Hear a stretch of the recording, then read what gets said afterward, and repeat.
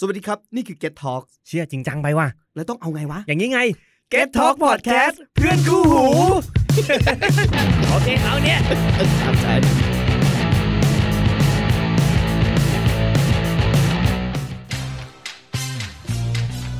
Just Do It Podcast อยากรู้เรื่องหนังไม่ว่างดูก็ฟังได้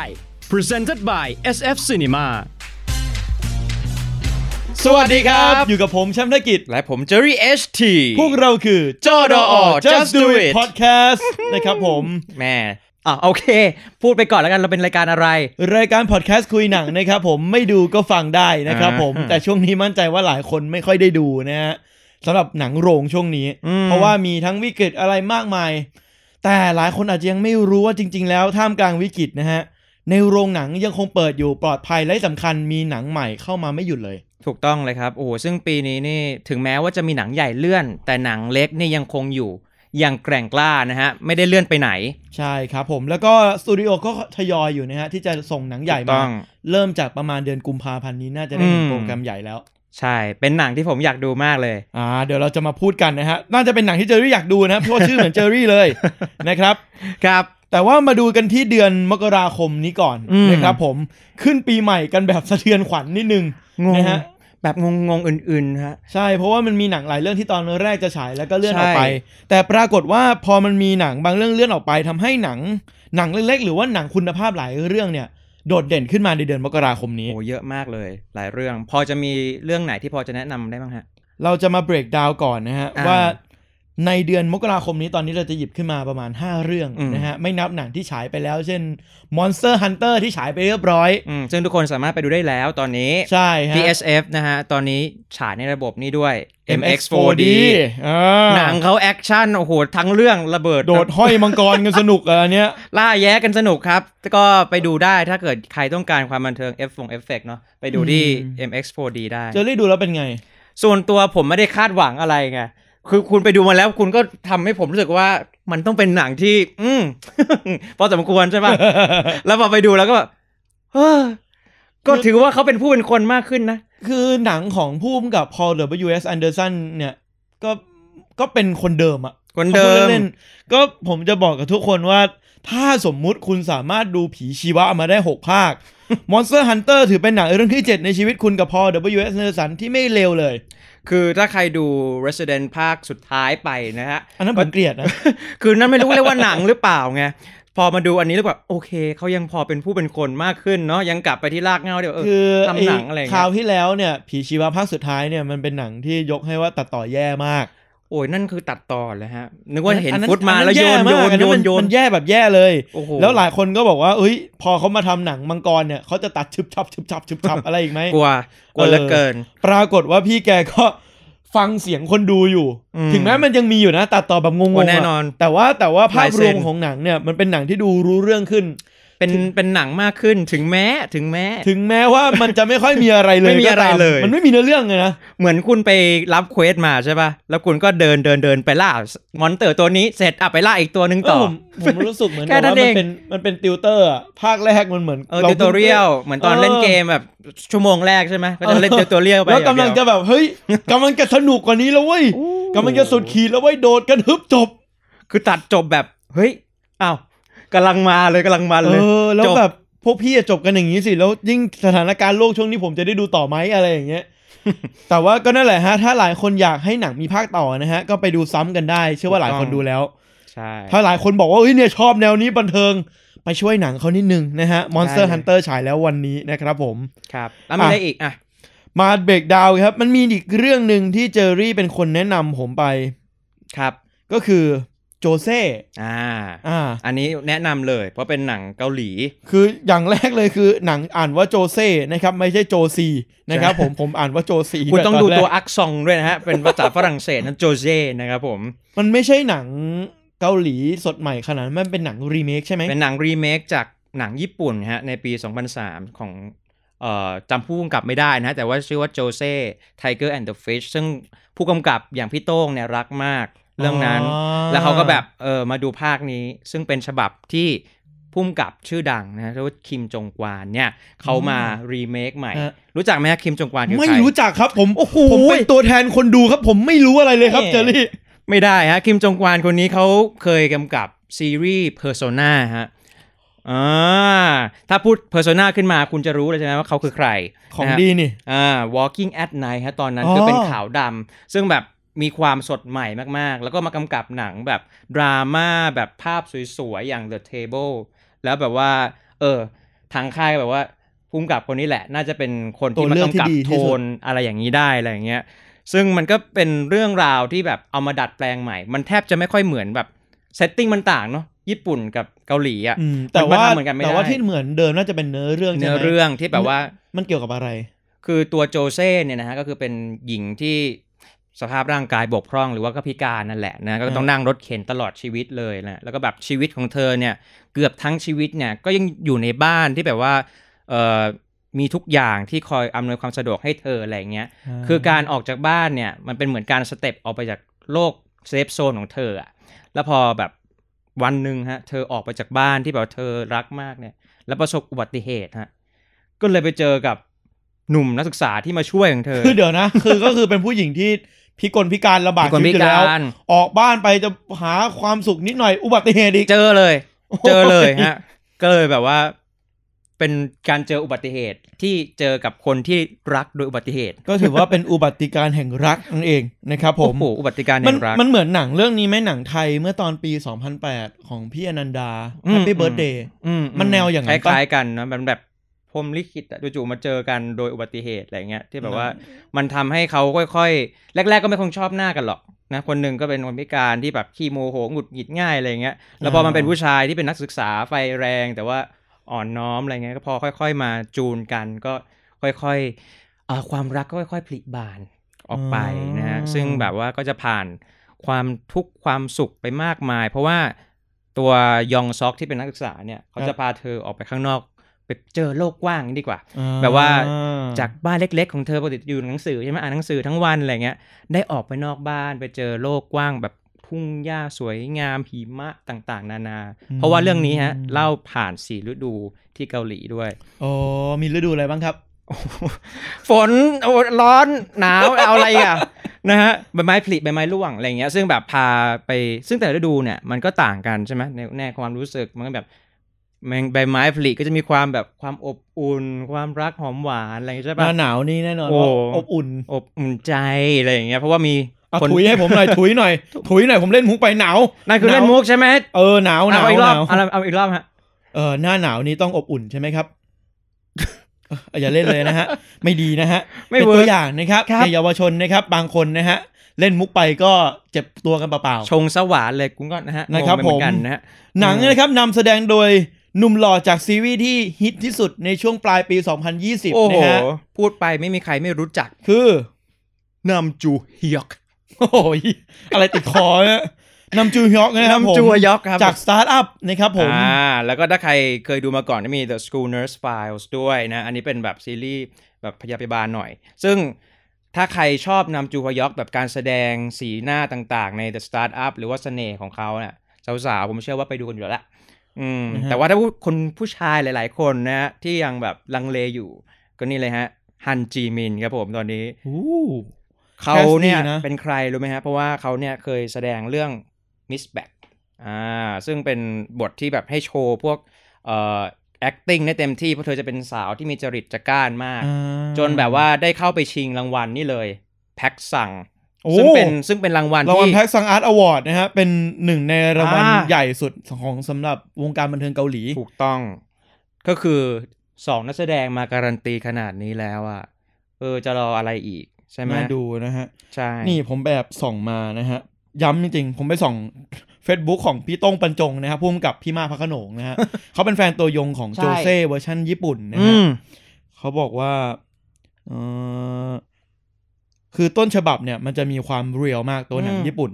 แต่ว่าพอเกาหลีมันจะมีความซอฟต์ลงมาดูง่ายขึ้นแล้วก็หนังก็ถ่ายสวยมากนี่คือประมาณภาพรวมที่แอบส่องมาสำหรับภาคฉบับญี่ปุ่นฉบับใหม่นี่เลยฮะคือเขาเทียบดูเลยว่าอันนี้ดูเรียวกว่าใช่ญี่ปุ่นจะเรียวกว่าญี่ปุ่นมันจะมีโทนความเป็นดาร์กขึ้นมาก่อนแต่พอเป็นเกาหลีเนี่ยมันจะมีความซอฟต์ลงมาตามสไตล์หนังเกาหลีแต่ก็นั่นแหละ มันจะไม่ใช่หนังที่ถูกใจคนที่รักต้นฉบับ 100% แต่ก็เพราะว่ามันจะมีการตัดลดทอนบางอย่างองค์ประกอบบางอย่างที่อาจจะโดดเด่นมากในต้นฉบับก่อนแต่พอเปลี่ยนประเทศเปลี่ยนวัฒนธรรมเนี่ยบางอย่างมันต้องถูกตัดทอนออกไปคือต้องบอกว่ารีเมคอ่ะมันก็คือการหยิบอะไรบางส่วนมาทำใหม่เนาะมันคือรีเมคอ่ะไม่ได้ทำให้แบบว่าเหมือนกันเหมือนทุกแบบทุกอย่างทุกก้าวมันเหมือนกันไม่ได้อยู่แล้วแล้วยิ่งเป็นประเทศเกาหลีด้วยซึ่งก็รู้อยู่เกาหลีเขาต้องติดเมโลดราม่านิดนึงใช่ไหมแบบว่าจะมีความกีดคั้นทางด้านอารมณ์สูงมากอะไรจริงๆก็กีดทั้งคู่นะฮะญี่ปุ่นกับเกาหลีแต่ว่ากีดเป็นคนละแบบกีดคนละแบบคนนึงอาจจะแทงอีกคนนึงอาจจะสับแทนอะไรเงี้ยแต่เจ็บเหมือนกันนะฮะตับพังเหมือนกันตับพังนี่คุณไปกินอะไรมาเขาเรียกกันอย่างนี้คุณเวลาดูหนังพวกญี่ปุ่นตับอ่อนของใช่ไหมไม่เวลาร้องไห้เยอะๆตับพังเขาเรียกกันอย่างนี้เรื่องนี้ตับพังแน่นอนอะไรอย่างนี้นะฮะตอนแรกผมก็เข้าใจว่าพี่กินเหล้าเยอะเหรออะไรเงี้ยตับพังกันแต่ว่ากินโซจูอย่างงี้สรุปก็คือตับพังในเวลาดูหนังเอเชียนี่คือร้องไห้เยอะนะฮะโจเซ่น่าจะเป็นหนังอีกเรื่องนึงที่ทำให้คุณไปตับพังกันในโรงภาพยนตร์นะครับผมแหมครับโจเซ่นะครับฉายแล้ววันนี้ครับในโรงภาพยนตร์ครับโดยเฉพาะ SF เท่านั้นด้วยไม่ต้องโดยเฉพาะครับเพราะเรื่องนี้มีฉายแค่ที่ SF ที่เดียวเลย Exclusive นะฮะมากันต่อกับ Exclusive Movie ที่ SF ที่เดียวอีกเรื่องหนึ่งครับผมครับอันนี้เอาใจสายแอนิเมะครับแถมเป็นแอนิเมะที่เรียกว่าอยู่คู่วงการมานานแล้วเหมือนกันนะครับผมหลังจากปีที่แล้วเราดูโดราเอมอนกันไปนะครับผมใช่ปีที่แล้วเนี่ยเยอะมากเลยนะใช่ใช่ใช่มี My Hero Academia ใช่ไหมแล้วต้นปีที่ผ่านมาคิมิซึโนะยาอิบะแฮปปี้นะฮะมาตอนนี้ก็เรียกได้ว่าความพิเศษยังคงจัดเต็มกันอยู่นะฮะสำหรับโคนันเดอะมูฟวี่ครับ The Scarlet School Trip นะครับผมภาคนี้เนี่ยแปลกกว่าภาคไหนๆนะฮะเพราะภาคนี้ไม่ได้นำเรื่องโดยตัวนักสืบจิ๋วโคนันนะฮะแต่ยังเป็นคูโดชินอิจิอยู่นะฮะก็คือตัวตอนยังไม่ย่อนั่นเองโคนันตอนโตโคนันตอนยังไม่ย่อนะครับก็ถือว่าเป็นโคนันเหมือนกันเพราะว่าเขาขโมยยามาขอยามาขอกลายกลับเป็นตัวโตก่อนได้ไหมอะไรอย่างเงี้ยเพราะว่าภาคนี้จะเป็นภาคที่พาเรื่องราวไปเชื่อมโยงกับภาคที่24ใช่นะฮะชื่อตอนว่าอะไรนะ Scarlet Bullet ภาคนี้เลยชื่อ Scarlet School Trip แบบว่ามาทัศนศึกษาก่อนที่จะไปเจอของจริงก็เป็นคดีฆาตกรรมเหมือนเดิมนะครับผมถึงแม้เด็กอะไรที่ถึงแม้จะอยู่ร่างอื่นนะฮะแต่ก็ยังมีคนตายอยู่ดีนะครับภาคนี้เขาเอาเรื่องราวของเทนงูครับปีศาจในตำนานเก่าแก่ของญี่ปุ่นเนี่ยมาเป็นโครงเรื่องในเหตุฆาตกรรมภาคนี้นะครับผมและแน่นอนครับผมพอเป็นคูโดเนี่ยเราก็จะได้เห็นเคมีความโรแมนติกกับรันมากขึ้นหน่อยนะฮะเพราะว่าฉบับเด็กทำไม่ได้นะครับไม่งั้นรันจะเข้าคุกนะครับผม เป็นเรื่องที่ไม่ดีไม่งามนะครับซึ่งมันต่อจากตอนที่เพิ่งไปบอกรักกันที่ลอนดอนด้วยอันเนี้ยบอกว่าถ้าเกิดเป็นแฟนที่เพิ่งดูมาใช่ปะบอกว่าถ้าเกิดมาดูอันนี้ต่อคือแบบจะได้เห็นเรื่องราวโรแมนติกอันนั้นต่อหลังจากแฟนๆเมื่อ47ปีที่แล้วนะครับผม ที่เรียกได้ว่าเห็นเขาบอกรักกันนะครับผมครับแล้วคาดว่าอีก37ปีนะฮะเราจะได้เห็นบทสรุปของเรื่องนี้ครับผมเอางั้นเลยนะไม่ก็มันไม่จบสักทีไงก็เลยแซวหน่อยนะฮะให้เป็นฝรั่งนี่เขาบอกนะครับเมื่อ100ปีที่แล้วนะครับการ์ตูนเรื่องนี้ได้เริ่มต้นขึ้นนะฮะและอีก100ปียังคงดำเนินต่อไปนะครับเคียงคู่กับ One Piece นะครับผมถูกต้องแต่ว่าความพิเศษของเรื่องนี้นะฮะ Detective Conan The Scarlet School Trip นะครับผมมีฉายในโรงแค่3ประเทศทั่วโลกเท่านั้นถูกต้องในญี่ปุ่นฉายบนทีวีนะฮะแต่ว่า3ประเทศที่ว่าคือประเทศไทยไต้หวันและเกาหลีใต้เนี่ยได้ฉายโรงครับผมExclusive มากๆสุดขีดนะครับผมใครอยากสัมผัสเรื่องราวของนักสืบโคนันในมุมมองที่ต่างออกไปพร้อมกับเคมีทั้งความโรแมนติกและก็คดีฆาตกรรมสุดอย่างคาดนะครับผมต้องไปดูในโรงภาพยนตร์ครับตอนนี้ฉายแล้วนะครับผมที่ SF Cinema ทุกสาขาเห็นเรียกว่าฆาตกรตัวดำๆนะฮะตัวใหญ่เบิ้มกว่าทุกครั้งนะครับเพราะดูเป็นจอใหญ่นะครับผมครับแม่หนังเอเชียติดต่อกัน3เรื่องเลยนะฮะคอมโบนะครับคอมโบกันไปนะฮะเรื่องนี้เป็นหนังญี่ปุ่นบ้างนะฮะเมื่อกี้เราเป็นอนิเมะไปใช่ไหมอันนี้เป็นหนังญี่ปุ่นเลยครับชื่อว่า Your Eyes Tell ครับผมสัมผัสนั้นไม่มีวันลืมฮะอันนี้ถ้าใครเป็นคนที่ติดตามหนังญี่ปุ่นอย่างใกล้ชิดก็จะรู้ว่าน่าดูมากเพราะว่าไงไหมฮะคนนี้กำกับครับผมทาคาฮิโร่มิกิคนที่กำกับ Tomorrow I Will Date with Yesterdays อยู่ฮะตายครับหนังตับย้อนไปย้อนมาย้อนไปแล้วร้องไห้หลายครั้งมากๆอันนี้ก็มา กรีดน้ำตากันอีกครั้งหนึ่งเป็นแบบแนวโศกนาฏกรรมนิดนึงฮะเพราะว่าสปอยไปเนี่ยไม่สปอย มันเกิดที่ว่านางเอกเป็นคนตาบอดใช่ปะโศกไหมโศกครับแล้วแบบมาเจอกับพระเอกที่เหมือนเป็นอดีตนักโทษอะไรอย่างเงี้ยแล้วแบบพอทั้งสองได้มาเจอกันก็ได้ไปพบรักแล้วก็จุดอ๋อผู้หญิงที่ไม่สามารถมองเห็นกับชายที่ไม่มีอนาคตแต่พอมาอยู่ด้วยกันเลยเห็นซัมติงเกิดขึ้นได้ถูกต้องนะครับผมหนังเรื่องนี้เนี่ยตัวเอกนักแสดงเนี่ยเรียกได้ว่าเด็ดอยู่นะครับมีใครบ้างครับเจอรี่คนนี้เป็นไอดอลฮะชื่อว่ายูริโกะโยชิทากะคนนี้ถ้าใครรู้จักนะการันตีเลยเทศกาลหนังโยโกฮาม่าเนี่ยมาสร้างความประทับใจร่วมกับริวเซโยโกฮาม่าฮะเฮ้ยนามสกุลเดียวกันมั้ยเนี่ยไม่ใช่หนังโยโกฮาม่ากับริวเซโยโกฮาม่าคนละคนอันนั้นเป็นเทศกาลอันนี้คนนะฮะนักแสดงชายที่กุมหัวใจสาวๆทั่วเอเชียนะฮะการันตีความฮอตด้วยรางวัล Yahoo Search Award นะฮะเป็นเรียกว่าป๊อปปูล่าที่สุดของปี2019แล้วนะฮะของญี่ปุ่นหลายคนอาจจะไม่รู้นะฮะว่าจริงๆญี่ปุ่นเขาไม่ค่อยใช้ Google เขาใช้ Yahoo เขาใช้ Yahoo ใช่ครับยังมีที่ญี่ปุ่นยังมี Yahoo อยู่นะครับหลายคนอาจจะตกใจนะฮะ Yahoo เนี่ยมันคุ้นๆยังไงชอบกลนะฮะถ้าใครเล่นอินเทอร์เน็ตสมัยก่อนจะจำกันได้นะฮะใช่ไทยไม่มีแล้วนะฮะแต่ญี่ปุ่นยังมีอยู่แล้วก็ถ้าเกิดคุณเห็นชื่อเรื่องแล้วมันคุ้นๆนะฮะเหมือนเคยเห็นหรือเคยฟังอะไรมาก่อนยังไงครับ ก็เพราะว่าเนี่ยเป็นเพลงของ BTS ไงฮะYour Eyes Tell เนี่ยมาทำเป็นหนังคนอัดพอดแคสต์ทีมงานบอกยกนิ้วโป้งฮะดีหนังดีใช่ไหมครับวงดีนะฮะดูชอบไว้ก่อนแล้วนะฮะบอยแบนด์ที่เรียกได้ว่ายิ่งใหญ่โด่งดังที่สุดในโลกนะฮะต้องใช้คำนี้นะฮะหลายคนอาจจะพูดหลายวงอื่นนะฮะผมไม่ได้ไปสบประมาทวงอื่นนะแต่ถ้าคุณติดตามวงการบันเทิงจริง BTS เป็นวงที่ดังอะไรขนาดนั้นไปออกทั้งจิมมี่เฟลลอนไปออกรายการอะไรมากมายนะฮะคือผมต้องยอมรับว่าเขาเก่งกันจริงนะวงเนี้ยแล้วเก่งขนาดว่าหนังญี่ปุ่นมาประกอบ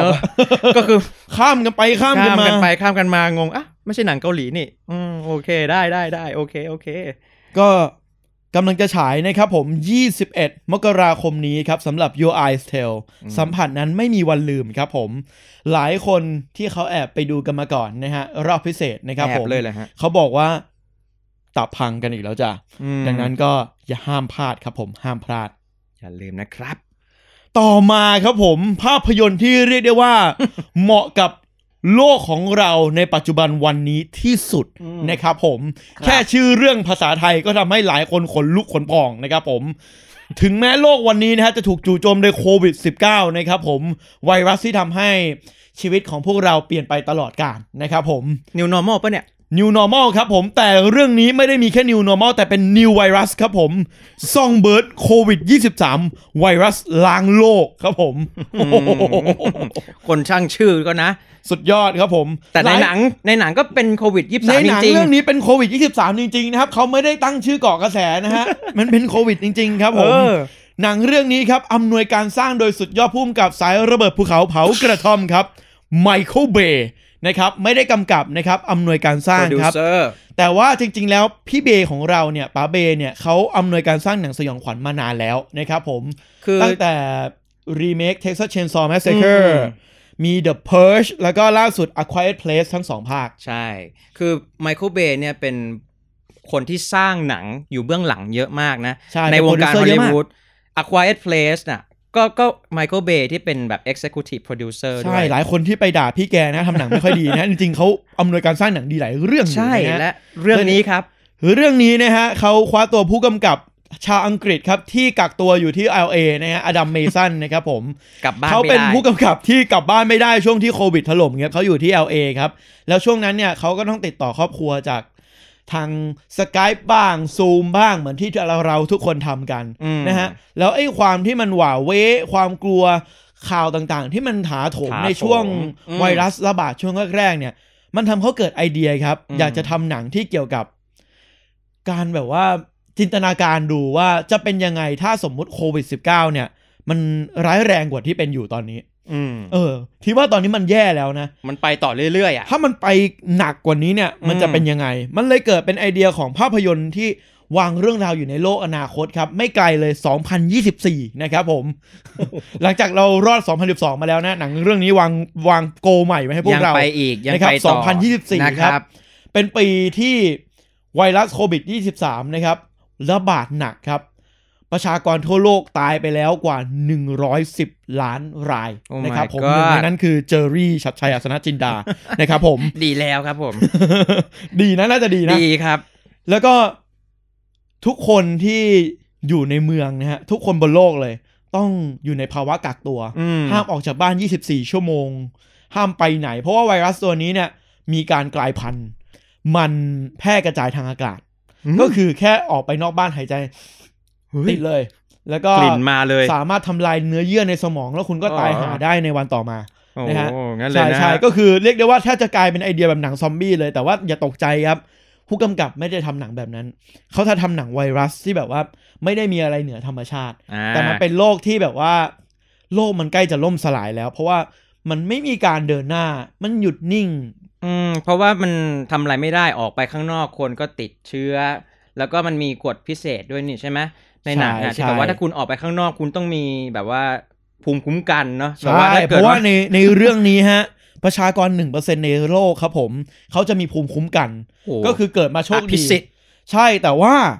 มันเป็นเหมือนกับคำสาปเบาๆเพราะว่าสุดท้ายแล้วคนที่เป็น 1% เนี่ยมันเป็นส่วนน้อยมากๆเขาจะกลายเป็นที่เกลียดชังของคนบนโลกหมั่นไส้เกลียดชังมันเหมือนเป็นมนุษย์กลายพันธุ์ระดับหนึ่งว่าแบบทำไมพวกฉันต้องออกข้างบ้านนอกบ้านต้องใส่หน้ากากไปไหนก็ไม่ได้แต่ทำไมแกสามารถไปได้ทุกที่อะไรแบบนี้นะฮะซึ่งตัวละครที่มีภูมิคุ้มกันนะครับรับบทโดยพ่อหนุ่มหล่อครับเคเจอาปาจาก Riverdale นะครับผมสาวๆคงรู้จักกันเนาะเรื่องนี้ครับเขาเป็นคนที่มีภูมิคุ้มกันแล้วก็ตกหลุมรักกับสาวคนหนึ่งที่ไม่ได้เจอหน้าเจอตากันมานานครับเพราะว่าเธอไม่ได้มีภูมิคุ้มกันนะครับแต่แล้วครับแฟนสาวของเขาเนี่ยเกิดเข้าข่ายอาจจะติดเชื้อนะครับผมและกำลังจะถูกเจ้าหน้าที่ทางการครับจับไปอยู่คิวโซนเขตกักกันเชื้อโรคนะฮะสลัมของคนติดเชื้อนะฮะนรกของคนเป็นนะฮะมีมุ้งไหมฮะที่นั่นอ่ะมีแน่นอนนะฮะมีหลายมุ้งเลยนะฮะไม่มีอะไรฮะ นั่นเลยครับนั่นคือเรื่องราวของเรื่องนี้นะฮะมันไม่ได้มีอะไรมากมายครับเป็นหนังคล้ายๆเขาบอกว่าเหมือนการเอาเรื่องราวของโรมิโอและจูเลียตเนี่ยมาเปลี่ยนใหม่เปลี่ยนเซตอัพจากยุคโบราณให้กลายเป็นยุคไวรัสระบาดโลกความรักต้องห้ามใช่ความรักต้องห้ามนะฮะถูกห้ามไว้ด้วยไวรัสแต่ในขณะเดียวกันครับหนังก็จะมีมุมมองอื่นในโลกใบเดียวกันเนี่ยให้คนได้สำรวจนะฮะไม่ว่าจะเป็นมุมมองของคนรวยที่อยู่บ้านอย่างสบายกักตัวสบายหรือคนที่แบบว่าอยู่บ้านอย่างทุรนทุรายหรือว่าคนที่เป็นวอล์กเกอร์อะไรอย่างเงี้ยหากินกันยังไงอะไรแบบนี้เช่นจรอในปี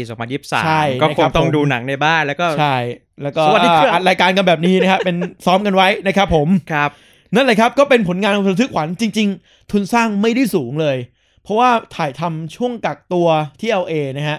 ซึ่งหนังเรื่องนี้ถือเป็นภาพยนตร์ฮอลลีวูดเรื่องแรกนะครับที่ถ่ายทำหลังจากการล็อกดาวน์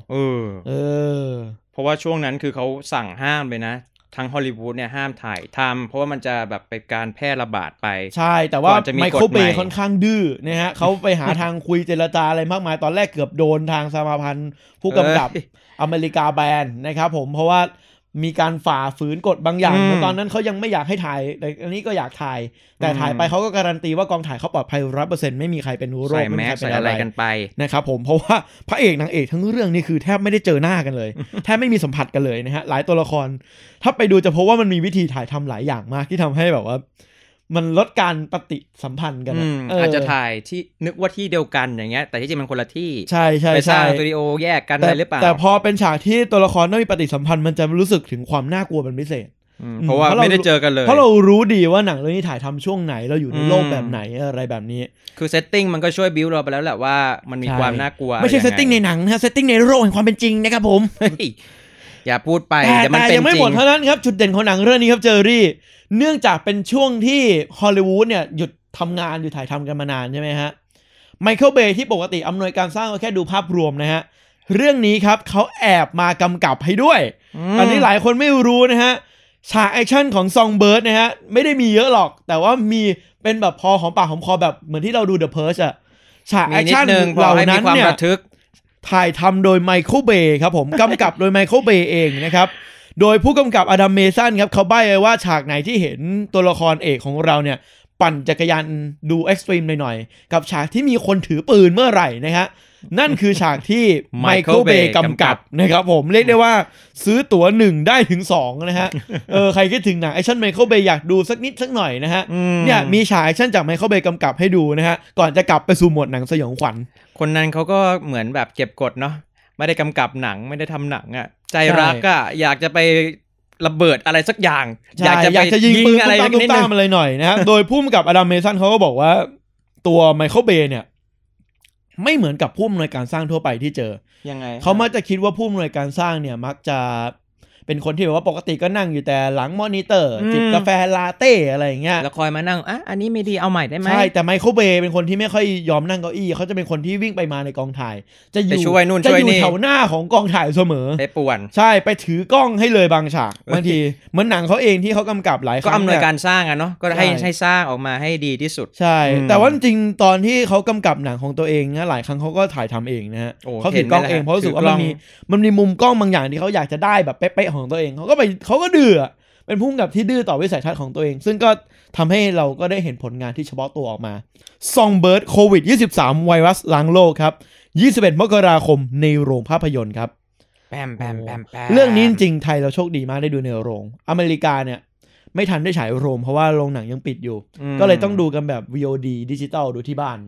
มันก็จะไม่เต็มความแบบน่ากลัวคือคนที่นั่นอาจจะอินเยอะกว่าเรานะเพราะว่าเขาล็อกดาวน์จริงๆเลยโรงหนังก็ปิดคนติดเชื้อเป็นล้าน22ล้านคนนะคุณแล้วพอมาดูจริงๆอาจจะแบบเฮ้ยทำให้เขาอยู่บ้านมากขึ้นก็ได้นะฮะคุณติดยังครับเฮ้ยหรือเราติดยังวะ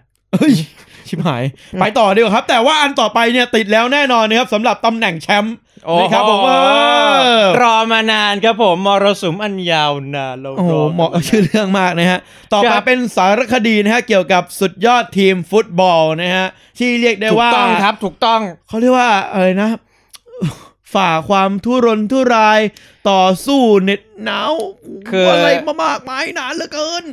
แฟนตั้งแต่รุ่นปู่รุ่นพ่ออะไรเขาก็ไม่เคยสมหวังกันเลยนะฮะทางบ้านอาสนะจินดานะครับผมเชียร์กันตั้งแต่รุ่นปู่จนมารุ่นลูกเนี่ยนะฮะเขาได้สมหวังกันแล้วนะครับสำหรับสารคดีครับ The End of the Storm นะครับผมสารคดีชัยชนะเลิศพรีเมียร์ลีกของทีมลิเวอร์พูลนะครับผมอันนี้ฮะเขาเรียกว่า Exclusive จริงๆเพราะว่าเขาไปเหมือนเขารู้ว่าจะมีแววชนะอะไรอย่างเงี้ยปีนี้แหละมาแน่นอนมาเจอเก้นบอกว่าปีนี้มันมีแววอะไรบางอย่างก็เลยแบบว่าไปจ้างผู้กำกับนะเจมส์เออร์สกินมาทำการถ่ายทำสารคดีพิเศษมากๆเป็นฟุตเทจที่คุณไม่เคยเห็นมาก่อนในล็อกเกอร์ในห้องออฟฟิศผู้บริหารไปอะไรแล้วก็ได้เสียงจริงๆของเจอเก้นคล็อปเนี่ยมาให้สัมภาษณ์ด้วยถึงความรู้สึกต่างๆก่อนที่จะมีชัยชนะมีชัยชนะยันเลี้ยงแล้วก็มีถึง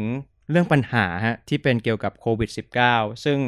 งงมากๆปีจะชนะมันยังมีปัญหาเข้ามาอีกนะฮะจะชนะดีๆคนอื่นก็ไม่ได้ก็คือเป็นสารคดีที่จะตามเส้นทางการต่อสู้เพื่อชัยชนะของทีมลิเวอร์พูลสู่การเป็นแชมป์พรีเมียร์ลีกนะครับผมซึ่งเขาก็จะเอาคนนอกจากเจอร์เก้นคล็อปที่เป็นผู้จัดการตอนนี้ใช่ไหมก็จะมีนี่ด้วยเคนนี่ดักเลชซึ่งคนนี้ก็รู้กันอยู่แล้วฮะตั้ง30 ปีก่อนนะสู้กันมานานนะครับผมแล้วก็มีนักเตะอย่างจอร์แดนแฮนเดอร์สันนะครับผมมาเน่เฟอร์มิโนนะฮะแล้วก็ฟันไดเนี่ยมาให้สัมภาษณ์ด้วยซึ่งก็ถือว่าเยอะมากๆแล้วนะฮะสำหรับเวลาที่แฟนๆจะได้ดูนะฮะซึ่งอันนี้ฮะอย่างที่รู้กันว่าเจมส์เออร์สกินเนี่ยเขากำกับหนังสารคดีที่เป็นแบบดีๆมาเยอะมากอย่างที่ผมชอบก็คือเนี่ยล่าสุดฮะบิลลี่อันนี้คือเป็นสารคดีเกี่ยวกับนักร้องบิลลี่ฮอลิเดย์ใช่ไหมซึ่งเขาก็ไปขุดฟุตเทจกันมาเยอะแยะมากมายซึ่งเรื่องนี้เนี่ยเขาก็ไปเก็บเองเลยเหมือนตอนเลอมอง24เหมือนกันอันนั้นเขาก็ไปเก็บฟุตเทจที่เลอมองมาเลยซึ่งประสบการณ์ของผู้กำกับคนนี้นะฮะกับฟุตบอลเนี่ยไม่ใช่เรื่องใหม่ครับเพราะว่าจริงตอนปี2010เนี่ยเขาเคยทำสารคดีอย่าง One Night in Turin ใช่ตัวนี้ก็เป็นพูดถึงเรื่องราวของวงการฟุตบอลในอดีตของอังกฤษด้วยนะฮะเรียกได้ว่าเขาเนี่ยน่าจะเป็นคนที่เหมาะที่สุดแล้วที่จะถ่ายทอดเรื่องราวเกี่ยวกับฟุตบอลแล้วก็ชีวประวัติของคนจริงๆเส้นทางชีวิตของคนจริงๆแล้วก็น่าประทับใจมากที่ทำเร็วมาก ถ่ายทำไม่กี่เดือนเองก็คือถ่ายทำจริงๆถ่ายทำนานแหละก็ติดตามมาตลอดแต่ว่าประเด็นคือกว่าที่จะแบบ post production เก็บงานตัดต่อสารคดีเนี่ยเรียกได้ว่าเร็วมากสามารถแบบว่าโอเคแฟนๆยังแบบยังเต็มอิ่มกับแชมป์ของตัวเองอยู่แล้วตัวนี้มาแบบ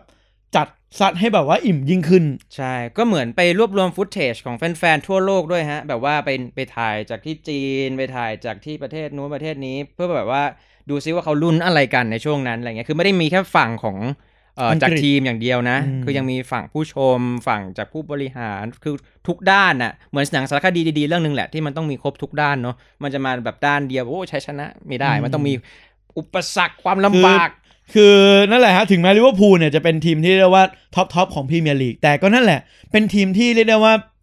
โดนแซวมาหลายหนไม่เคยได้ครองแชมป์สักทีคือมีความเด็กหงเป็นเป็ดไงใช่มีความเป็นอันเดอร์ด็อกมาเสมอแล้วพอมันเป็นเรื่องราวแบบนี้มันจะสนุกฮะถึงแม้ต่อให้คุณจะเป็นแฟนทีมอื่นก็ตามนะอาจจะเป็นแฟนแมนยูแมนซิตี้อะไรก็ตามก็สามารถสนุกกับ End of the Storm ได้เพราะว่าสุดท้ายแล้วมันเป็นเรื่องราวของคนที่กระหายชัยชนะและคนที่พยายามต่อสู้เพื่อมันไม่ว่าคุณจะแบบเชียร์ใครแต่สุดท้ายแล้วเรื่องราวอันเดอร์ด็อกแบบนี้สามารถครองใจทุกคนได้ใช่และบางทีคุณอาจจะดูจบแล้วไม่อยากจะแซวว่าเขาเป็นไก่เป็นหงเป็นเป็ดอะไรก็ได้นะฮะ เพราะว่าอาจจะเข้าใจชีวิตเขามากขึ้นก็ให้เด็กผีลองมาดูให้ขาดใจตายกันไปข้างหนึ่งโอ้โห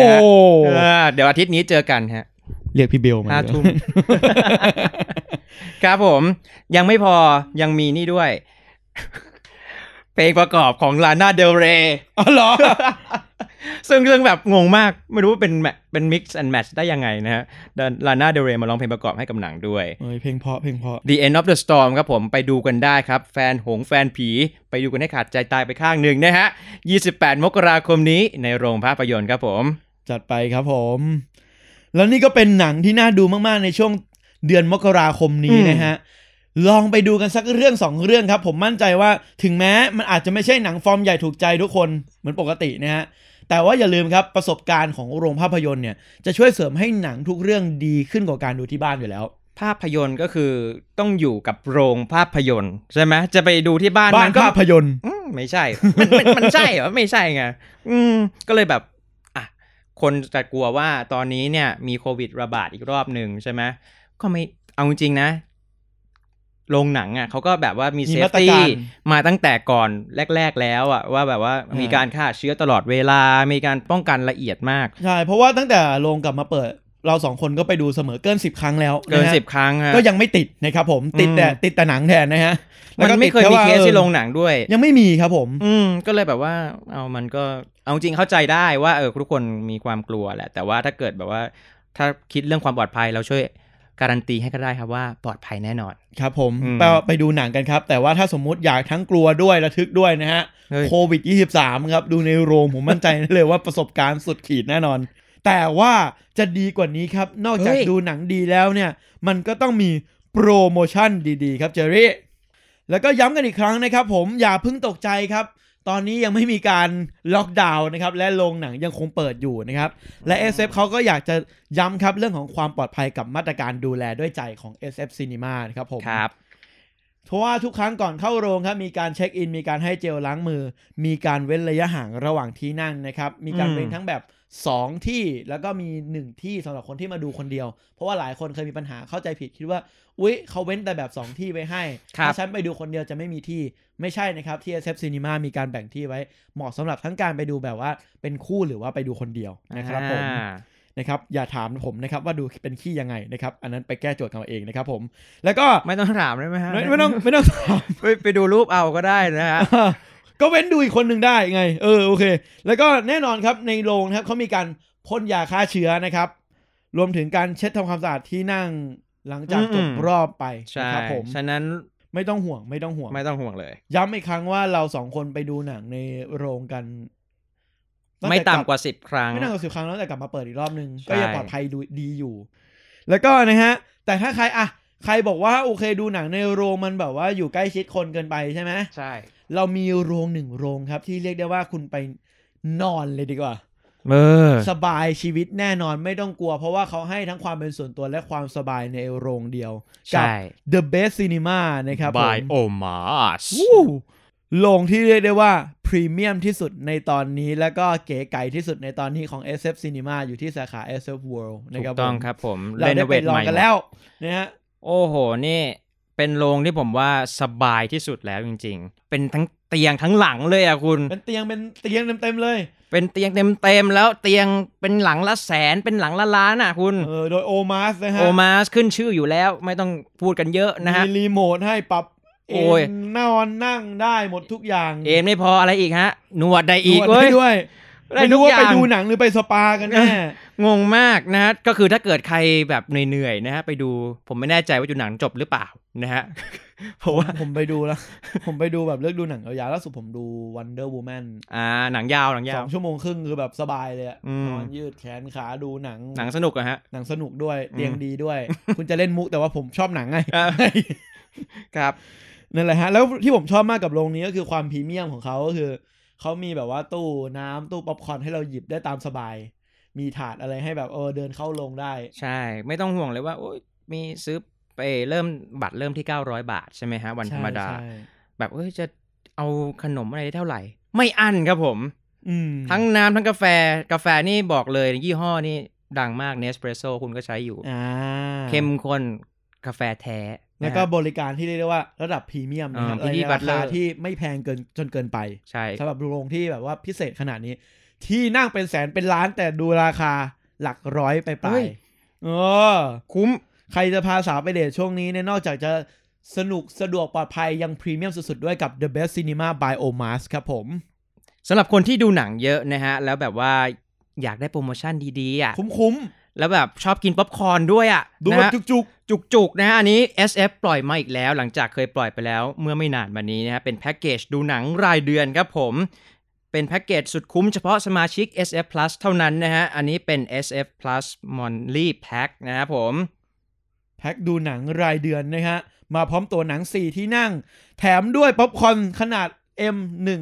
2 กล่อง2 กล่องเลยเหรอ2 กล่องกันเลยทีเดียวโอ้คุ้มอ่ะคราวที่แล้วยังแบบแถมแบบมีเซตคอมโบไว้เฉยคราวนี้มีป๊อปคอร์น2 กล่องเลยเหรอแล้วคือราคาไม่แรงเลยฮะ4ที่นั่งป๊อปคอร์น2 กล่องใช่ไหมถ้าเป็นนักเรียนนะอายุ300 บาท300 บาทเท่านั้นแล้วคนทั่วไป400 บาทก็คือตกแล้วตั๋วที่นั่งแล้ว100เดียว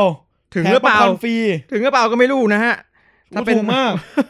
ถูกมากได้ป๊อปคอร์นอีก2 อันถูกโอ้โหอันนี้รีบหน่อยเพราะว่าหมดเขตสิ้นเดือนนี้นะฮะสำหรับคนที่ฟังมาแล้วอยากดูทุกเรื่องนะฮะผมว่าแพ็คนี้เนี่ยโปรโมชั่นนี้เนี่ยคุ้มสุดแล้วคุณได้ทั้งตั๋วหนังได้ทั้งป๊อปคอร์นอิ่มนะฮะแต่ถ้าใครนะครับอยากได้โปรโมชั่นใหญ่กว่านี้ครับผมขอเสนอได้เลยครับผม SF Coke New Year Gift Set Pack ครับผม2021นะครับกิฟต์เซตราคาสุดคุ้มครับเริ่มต้นเพียง 1,000 บาทเท่านั้นครับผมกิฟต์เซตนี้มาพร้อมกับตัวหนัง5ที่นั่งโค้ก5แก้ว SF Plus Pro ตามเจน1สิทธิ์โค้กอีก2กระป๋องแล้วก็ Limited Edition Bag กระเป๋าลายพิเศษลายเก๋มากอันนี้รวมมูลค่าแล้วมากกว่า 2,100 บาทคุณสามารถซื้อได้ในราคาเพียง 1,000 บาทเท่านั้นครับผมรีบหน่อยนะครับเพราะว่าหมดเขต28 กุมภาพันธ์นี้ครับผมใช่ครับแล้วก็โปรโมชั่นนี้นะฮะเรียกได้ว่าคุ้มตลอดทั้งปีครับซื้อไปแล้วเนี่ยสามารถเก็บได้ถึง31 ธันวาคม 2564เน้นเลยว่าเก็บไว้ใช้ได้ทั้งปีคุ้มทั้งปีจุกซื้อ 1,000 ตอนนี้ใช้ได้ถึงธันวาคมผมว่าไม่ถึงด้วยซ้ำคือซื้อไปไม่ใช้ตอนนี้ก็ไม่เสียอะไรฮะซื้อไว้ก่อนใช่ได้โค้กได้ตัวหนังแต่ก็นั่นแหละสำหรับใครที่เรียกได้ว่ายังไม่สะดวกไปดูหนังแต่คิดถึงป๊อปคอร์น SF นะครับหรือจริงคุณช่วงนี้อยากดูหนังอยู่บ้านใช่ไหมแต่อยากสัมผัสประสบการณ์เล่นนิดจากโรงภาพยนตร์โรงหนังก็สามารถสั่งซื้อป๊อปคอร์นจาก SF นะครับไปส่งกินถึงที่บ้านได้นะครับผมมีแบบช่องทางเยอะมากแทบจะทุกทางที่สั่งได้แล้วนะฮะมี Grab มี Food Panda มี Line Man และล่าสุดมี Robinhood นะครับผมเข้ามาพร้อมกับโปรพิเศษนะครับผมโปรโมชั่นซื้อ1แถม1เฉพาะแอป Robinhood นะครับผมแอปใหม่ใช่หมดเขตสิ้นเดือนมกราคมนี้ครับผมรีบเลยฮะแต่เราไม่สั่งนะเพราะว่าเราไปกินที่โรงเลยครับผมร้อนจริงแน่นอนใช่แต่ผมเคยไปแวะซื้อหน้าโรงแล้วก็ซื้อกลับบ้านกินเขาจะมีถุงซิปล็อกให้อันนี้ที่ผมชอบมากเลยนะเป็นเจ้าเดียวด้วยที่มีแบบถุงซิปล็อกให้คุณแบบถือกลับไปกินบ้านใช่แล้วมัน ไม่อ่อนอะ ไม่อ่อน เป็น กรอบตลอดเวลาเป็นปัญหาชีวิตอะสำหรับคนอยากกินป๊อปคอร์นอะใช่เพราะว่าซื้อเป็นกล่องกลับบ้านไปก็กลับบ้านไปกลายเป็นอาหารปลาซะแล้วใช่อันนี้มีถุงซิปล็อกให้ก็ทำให้ความกรุบกรอบของป๊อปคอร์น SF เนี่ยยังคงอร่อยอยู่แม้แต่กินอยู่ที่บ้านนะฮะแล้วนอกจากถุงซิปล็อกเนี่ยของ SF เองอ่ะเขาก็ปลอดภัยด้วยนะเพราะว่ามีฝาปิดด้วยถ้าคุณซื้อเป็นกระปุกอ่ะมีฝาปิดด้วยถ้าเกิดคุณกินที่โรงกินที่โรงแล้วกลัวแบบเดี๋ยวมีฝุ่นมีอะไรปิดไปก่อนใช่แล้วค่อยเปิดมากินหรือว่าอยากกลับมากินต่อที่บ้านใช่ก็ได้อีกโอ้อะไรกันนะเนี่ยเขาใส่ใจคนดูสุดแล้วครับเหลือแต่พวกคุณไปรับความสุขจาก SF Cinema กันครับผมครับโอเคครับผมแล้วนี่ก็คือหนังน่าดูแล้วก็โปรโมชั่นดีๆที่เราอยากเอามาฝากกันในเดือนมกราคมนี้นะครับผมครับผมก็ติดตามพวกเราได้นะครับสำหรับพอดแคสต์นะครับมาเดือนนึง2รอบเลยนะครับรายปักนั่นเองรายปักมาเจอกันได้ช่วงนี้หนังใหญ่ๆอาจจะยังไม่มีเท่าไหร่แต่ผมอยากให้หลายคนก็ไปช่วยโรงหนังกันนะครับผมไปสนับสนุนกันเพราะว่าสุดท้ายแล้วภาพยนตร์ไม่ได้มีแค่อยู่ที่ความอลังการมันอยู่ที่ความคิดสร้างสรรค์ใช่ครับแล้วช่วงนี้มันก็เหมือนเปิดโอกาสเบาๆให้เราได้เปิดใจลองดูหนังที่ปกติเราอาจจะมองข้ามใช่แล้วผมก็พบว่ามันมีความสนุกความดีงามของตัวเองมากกว่าที่เราคิดเยอะเลยใช่หนังเล็กไม่ได้แปลไม่ดีฮะอันนี้จำไว้เลยเพราะความสำคัญอยู่ที่ไอเดียนะครับไอเดียการนำเสนอการเล่าเรื่องดีหรือเปล่าและคงไม่มีที่ไหนครับดีไปกว่าการได้นั่งดูในโรงภาพยนตร์ครับที่ปลอดภัยที่นั่งสบายๆและโรงใหม่ก็มาโอ้โหเป็นเบสด้วยนะผมบอกเพื่อนเลยเรื่องนี้ The Best นะฮะ The Best Cinema The Best จริงๆ ใช่ครับผมวันนี้ผมแชมป์ธกิจครับและผม Jerry HT ครับขอลาไปก่อนนะครับสวัสดีครับโอ้ยเดี๋ยวลืมปิดรายการเขาบอกว่าห่างหายกันไปนานต้องฝากรายการแบบ Just Do It ครับ Jerry โอเคได้ครับมาถ้าชอบเรื่องราวของภาพยนตร์นะครับอย่าลืมไปพบกับพวกเราได้ครับในหลากหลายช่องทางที่คุณชอบรวมถึงพอดแคสต์ครับที่จอดอ Just Do It พิมพ์ Just และ It ภาษาอังกฤษส่วนดูภาษาไทย